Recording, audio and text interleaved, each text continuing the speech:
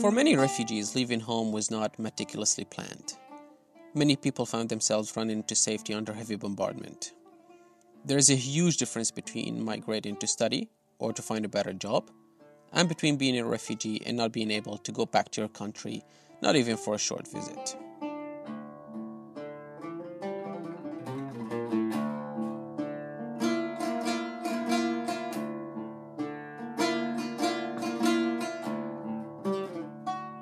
The first few days are usually the hardest and most challenging. You find yourself in a new country, most likely you don't speak the local language, and probably you manage to escape with nothing but the clothes you're wearing and the documents you managed to get your hands on before storming out of your flat.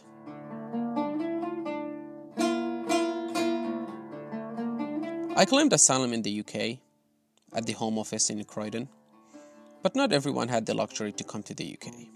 I already spoke English, and luckily did not have any negative reactions from the people around. But today, I talked to someone from my own neighborhood in my hometown, Aleppo. He was my neighbor, and he was like a little brother to me. Wasim, which is not his real name, was 7 years younger than me when I left Aleppo. He was still in high school. But when he was forced to leave Aleppo, it was on the most important day of his life then. The night the university entrance exam scores were published, and he was the first one of his family to go to engineering school. Well, actually, he was the first one in the whole building.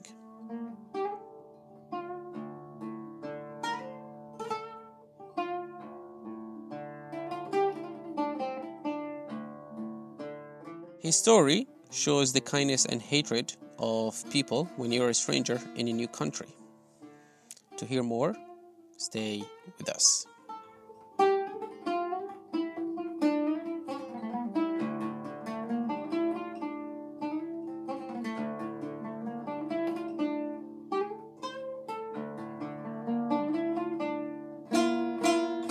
The most important day of a high school student is when the result of university entrance exam is published. Usually the family would throw a big party for their kids if they get a place to go to the medical or engineering school. You would invite all of your relatives, neighbors, friends. You'd buy lots of different sweets and drinks and just celebrate. It's a big occasion. It's a big thing. On this summer day, the Assad regime started bombarding our neighborhood without any prior warning. Before the bombardment of city, we had the same voices, the same noise. So my brother told me that, so everyone ran out of home to go and look after his children or their children. At this time, we tried to flee the home to my uncle home in the back street, as I told. But not was that easy. As we start to flee home, I know the mortar fall too near from me. It was very dangerous. So we decided to go inside a building and escape there till the bombardment stopped. So at this time, I had my nephew my nephew with me, and he was too scared. And how old is your nephew? No, he was a couple of months, but he felt there is some thing wrong. Maybe he was 3 or 4 months. But he felt that there is a problem, or I felt he was scared. So we tried to give him some milk, but that was an empty building. First and second floor was empty. At the third one, there were a family.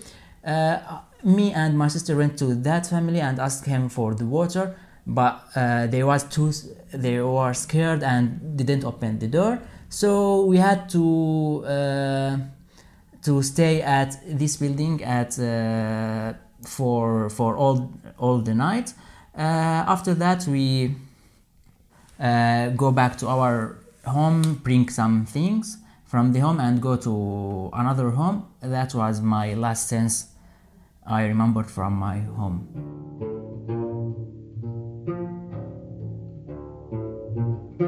Wasim managed to find a car to take him with his family from Aleppo through the countryside to the Turkish borders. At that time, anybody could have crossed the borders. Border guards, even if they see you, wouldn't shoot at you. Many border areas did not even have a barbed wire to stop people from crossing. But what would you do if you meet a bus driver who would kick you? Yes, physically kick you when you first arrive at the borders.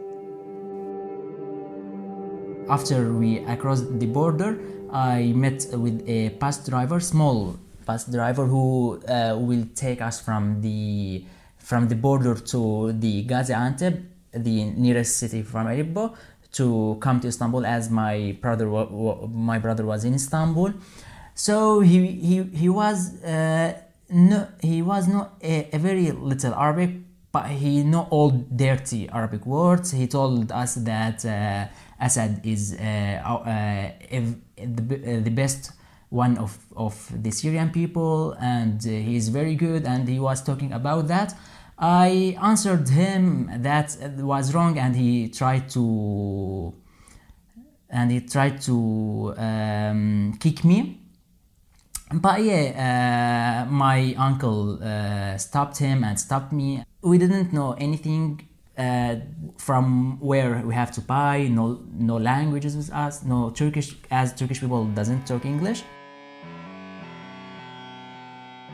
In England, when you claim asylum, you are provided with some basic stuff, like a bed in a hostel. Wasim and his family had to choose between staying in a tent at the border area or in a regular flat in Istanbul. But for that, he had to work with his family. So Wasim found himself in a place where he had to forget about university for now and go to work. And a local guy taught him about a sweatshop. We started work there. It was from 8 a.m. to about 11 p.m. and we took 800 Turkish lira, which is roughly around 120 pounds a month for 12 hours a day. Finding a job in Istanbul, it's not that hard for Syrian. You can find job, but you can get a good money, or the money like the other Turkish peoples. The Turkish takes about 1,200 and the Syrian 800. So, and no insurance, and it's about a half. You can get 2 Syrian workers like paying for one Turkish worker. Yeah, but you can find work. It's not a problem. Getting a well-paid job requires going through applications and interviews. While it was not possible to apply for jobs when he did not speak the language, Wasim could speak in Turkish now. He studied the language and he learned it from the workers around him at the sweatshops. So Wasim started applying for jobs, for good paid jobs, and some of the interviews did not make any sense to him. One of them asked me, in the interview, asked me if we have TVs in Syria. Actually, I was surprised. I thought he was joking with me, just for a joke, but he was seriously talking.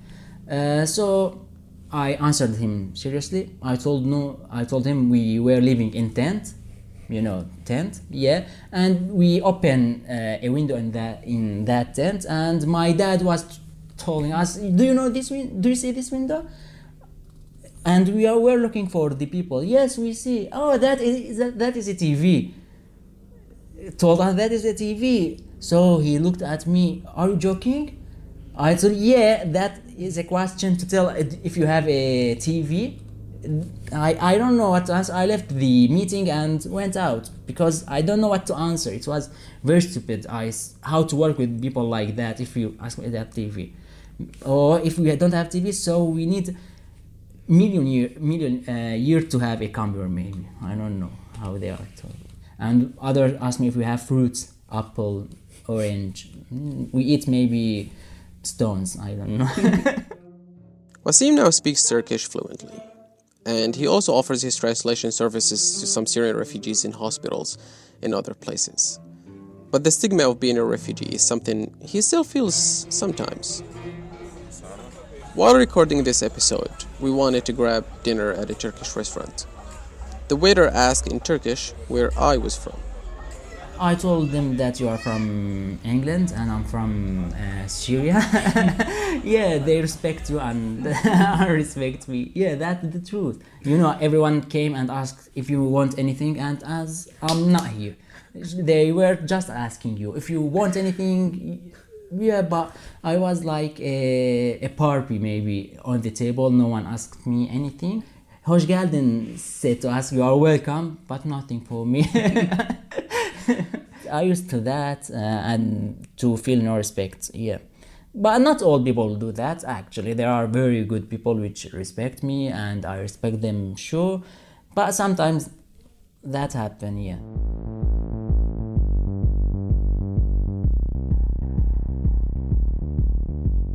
Wasim was able to find a part-time job while he was studying engineering at a university in Turkey. He eventually graduated and now hopes to do a master's degree in his field. He's now a Turkish citizen, and when people ask him where he's from, he tells them he is Turkish.